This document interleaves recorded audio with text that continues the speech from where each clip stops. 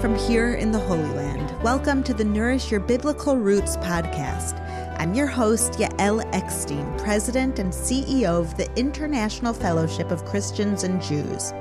Each week, we'll explore the Jewish roots of your Christian faith and nourish those roots with inspirational insights and ancient teachings that are so relevant to our lives today. Let's get started.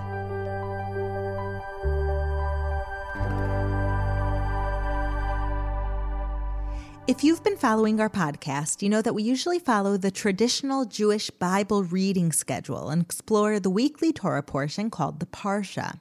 But today we're going to talk about the holiday of Purim, which Jews will celebrate later this week. And we'll explore verses from the book of Esther, one of my favorite books. We're going to talk about the Jewish custom to wear masks on Purim, something Jews have been doing for hundreds of years. And we'll discover what this practice can teach us about our own times. What we see in life is not a reflection of our true reality. And today, we're going to pull away the curtain and reveal the truth that is hidden behind the scenes. As you might imagine, it's a very festive time here in Israel. The whole country is getting ready to celebrate Purim, the holiday that commemorates the events written about in the book of Esther. During that time, an evil man named Haman convinced King Xerxes, the king of Persia, to obliterate the Jews, and it seemed like the Jewish people were destined for total destruction. But with the help of God working behind the scenes, Queen Esther was able to save her people. Ever since that time, the Jewish people have celebrated Purim according to the directions laid out by Esther's uncle, Mordecai, in the book of Esther. In Esther 9:22, we are instructed to observe the days as days of feasting and joy and giving presents for food to one another and gifts to the poor. This translates into the three things that we do on Purim. We celebrate with a festive meal to acknowledge God's miraculous salvation. We bring gifts of food to our friends, which increases fellowship. And we give charity in order to embrace the poor and the needy too. Another thing that we do on Purim is read the book of Esther. The book is read out loud in the synagogue and everyone comes to hear it. There is a custom to bring special noisemakers to the reading called groggers, and every time the name of Haman, the villain of the story, is said by the reader, we make noise with our groggers, or we shout boo, we stamp our feet to show that he was so evil we don't even want to hear his name. Purim is a really fun holiday, and for many kids, it's their favorite Jewish holiday, and it's easy to see why. We have a big party, they bring treats to friends and receive a lot of candy from their friends, and they get to make noise with their groggers in the synagogue. And there's another custom that makes this holiday a favorite for kids and many adults, and that is the custom of dressing up with masks and costumes on Purim. If you walk the streets of Israel on Purim, it might look a lot like Halloween. Except we go door to door in order to give treats, not to receive them. And another difference is that dressing up in costumes on Purim has nothing to do with ghosts or gore. It's a custom that goes back to the 13th century, and it has a biblical message behind it. We wear masks and dress up on Purim because the story in the book of Esther is all about how things aren't always the way that they seem. They're hidden. This brings me to the verse I want to focus on today. It's one of my favorite verses, and maybe it's one of your favorite verses too. When Mordecai tells Esther to go to her husband, the king, in order to intercede on behalf of the Jews, she doesn't want to do it. She's scared for her life, and rightfully so. The verse that I'm about to read is what Mordecai responds to Esther. This is what it says in Esther 4:14. For if you remain silent at this time, relief and deliverance for the Jews will arise from another place, but you and your family will perish. And who knows but that you have come to your royal position for such a time as this. According to Jewish tradition, Esther never wanted to be King Xerxes' wife, and it was a difficult experience for her. But in this verse, Mordecai encourages her to consider that God's hand has been at work all along, from the moment that this king wanted to marry her. And if he, God, was able to orchestrate events behind the scenes until now, he would continue to help Esther. It was God who put her in this position, not chance. And for us, the readers, this is the moment when all of the puzzle pieces start to come together. We suddenly understand how what seems like a hopeless situation for the Jewish people can turn around. We see how God's hand has been moving the pieces in the right direction all along. This verse captures the main theme of the Purim story, that no matter how things appear, God is always in control, working in ways that we can't see or understand. Even when it seems bad, God has his plan. And this is why we wear masks on Purim. The masks remind us that God is hidden in our world. Just because we can't see him doesn't mean he isn't there. And just because something seems not so good doesn't mean it's not all for the best, part of the larger story. When we read the book of Esther in synagogue, the whole story takes less than an hour to hear. It's easy to see how all of the events in the story are the result of God's providence. It's easy to feel God's presence in every scene and to understand that he is the author of the entire story. But did you know that this story actually unfolded over the course of almost 10 years? Think about that. Esther spent years in the palace not knowing that something good would come out of it. And when the Jews heard about Haman's terrible decree, they couldn't imagine how they could be saved. All the events that happened over 9.5 years must have seemed like random occurrences until they all came together perfectly to complete God's master plan. In Hebrew, we call the book of Esther Megillat Esther, which literally means the scroll of Esther. But it also has another meaning. The name Esther actually means hidden, and the word Megillah is rooted in the Hebrew word which means reveal. Together, Megillat Esther can mean revealing the hidden, because when we read it, that's exactly what happens. We reveal the hidden hand of God. When we take a bird's eye view of that 10-year period, what must have seemed uncertain and chaotic at the time is actually revealed to be organized and perfectly choreographed by God himself. Think about it. Isn't it the same way in our own lives? When we are in the thick of things, when we are going through challenges or facing difficult situations, we may not understand why things are happening the way that they are. We might even feel abandoned by God. But many times we reach a point where we can look back on our lives and see how God was with us and guiding us every step of the way. This idea has always resonated with me, but it was especially meaningful when my father, Rabbi Yechiel Eckstein of blessed memory, passed away just 3 years ago during the month of Adar, the Hebrew month that we celebrate Purim in. At first, when I got the call that my father died of a heart attack, I was in shock. Nothing made sense. How could this happen? Why would God take him without giving me a chance to say goodbye? And didn't God know that the plan was for me to become the president of the fellowship only when my father retired? Not now. It all seemed like a terrible mistake, an accident that should have never happened. But it wasn't lost on me that my father died during the month of Purim, a holiday that reminds us that nothing is an accident. Nothing is happenstance. Everything is meticulously planned and implemented by God. When I looked back on the years before my father's death, I could see how God clearly prepared me for my new position for such a time as this. A few years earlier, God had placed the idea in my father's head to begin training me as the leader of the fellowship. He gave my father the foresight, at the age of 65, young, healthy, to take a step back and allow me to make important decisions and learn the details of running the organization. A few months before my father died, the board of the fellowship just happened to appoint me as president-elect.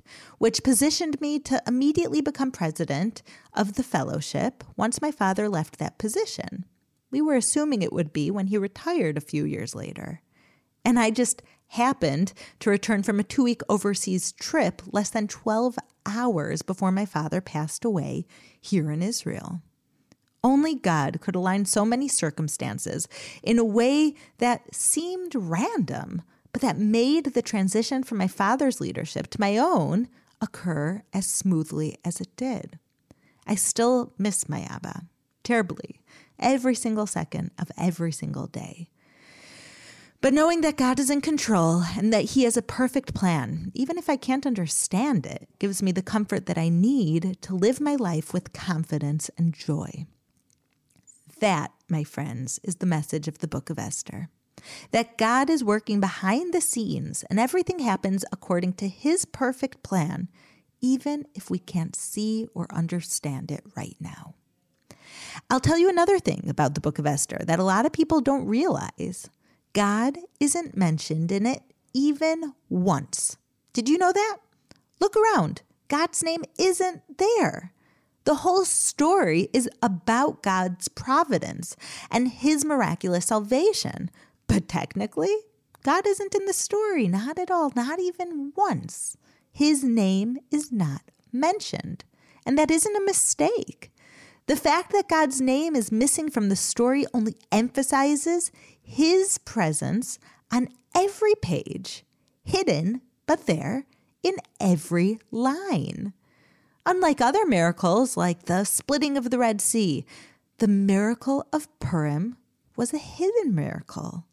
And by leaving God's name out of the story, we learn that just because we can't see God clearly in black and white doesn't mean that he's not there. Sometimes it might seem like God isn't with us, like it did to the Jews in the Purim story. But no matter how things may seem, God is always here. And if we look closely enough, we can find him. I love how this idea is demonstrated in Song of Solomon 2:9. It says, "My beloved is like a gazelle or a young stag. Look, there he stands behind our wall, gazing through the windows, peering through the lattice." I just love that imagery. God is always here with us, watching us, loving us, gazing at us, and doing miracles on our behalf. He loves us. He wants what's best for us. He's just hidden. The idea of hiddenness is a major theme of Purim. We even make special treats on Purim called hamantashen, which are triangular cookies with the jelly hidden on the inside. I even made a video about how to make them, and I'll put a link to it in the show notes so you can see. Not only are they meaningful, but they're delicious. But God isn't the only one that is hidden in this story. The main characters hide their true identity too. Esther hides her Jewish identity from King Xerxes. Mordecai keeps his personal relationship to Esther a secret until the very end. And Haman pretends to have the king's interest at heart when he presents his plan to kill the Jews. One reason why we wear masks on Purim is to remind us that God is often hidden. But another reason is to remind us that we also wear masks, and there's an important lesson for us here too. I'll be the first to say that I wear many different masks. When I'm at work, I'm the CEO. I dress a certain way and I act a certain way, and that reflects my position and my responsibilities. But the second I get home, I'm a mom and wife. Period. I kick off my heels, put on comfortable clothing, and switch to a much more relaxed mindset. And when I'm with my closest friends, I act differently than I do with my kids. I let a different aspect of my personality shine through. The point is that I have different personas, but I'm not any single one of them. And I'm also all of them at the same time. I'm always authentic. I'm always me. But when you meet me, you probably aren't seeing all of me. And I know that if I meet you, I wouldn't be seeing all of you. I wouldn't see all of the different roles that you play, all of the different hats that you wear in your life. I also wouldn't know all of the things that have happened to you in your life that have shaped who you are. And I wouldn't know anything about the struggles you might be facing at this particular moment. There are a lot of people wearing a smile that are sad on the inside. And there are other people that come off as rude or arrogant, but in reality, they're just feeling hurt and worthless on the inside. Our Purim masks remind us that when we look at another person, we aren't seeing all of them. What we see is what's noticeable on the surface at that particular moment. But there's so much more to each person beneath what we see. And that is the deepest message of all. There is so much divisiveness in our world, so much hatred and disunity. And a lot of that is because we are so quick to judge other people based on what we see on the outside. We forget that there's a whole other part to every person on the inside that we can't see. According to Jewish tradition, this was the state of the Jewish people at the start of the Purim story. In Esther 3:8, Haman describes the Jews as a people dispersed among the peoples in all the provinces of your kingdom who keep themselves separate. The rabbis explain that the deeper meaning of Haman's description is that the Jews were separate from each other. There was no unity among them. They got caught up in the superficial things that separated them instead of focusing on the things that they couldn't see, the things they had in common, the parts of a person that are unknown, and the part of each person that is a piece of God. Ultimately, the shared experience of facing Haman, their common enemy, brought the Jews back together. But it shouldn't take a crisis to bring people together, and it doesn't have to. We can learn to see each other as more than just our masks, as more than how we might appear on the surface. I want to end with a story that I heard from my husband, Amichai, which really drives home this idea. The idea that we have no idea what's going on beneath the surface in someone else's life. He read in the opening of a book that there was once a man riding the subway with his children. The kids were acting out and being extremely disruptive to the other passengers. The man just sat there doing nothing. He said nothing to them about their rude behavior and made no effort to contain them. He just sat there staring into space as if this weren't his responsibility. The people on the subway started to get upset. Not only were these kids ruining their commute home after a hard day of work, their father wouldn't even take any responsibility for their behavior. Finally, one man had enough. He stood up, went over to the kid's father. You could see the steam coming out of his head, and he said to the father, "Don't you see how disruptive your kids are being? You need to do something about it." The father snapped out of his daze and said in a gentle voice, "You're right. I should control them. Please excuse me. We just got back from the hospital where we heard that their mother just died." This was a paradigm shift for everyone on the train. Suddenly they saw beneath the surface what they were really going through. We have no idea what other people are going through, and we have no idea what has happened in their life to shape them and make them the way that they are. What we see is only a fraction of who a person really is.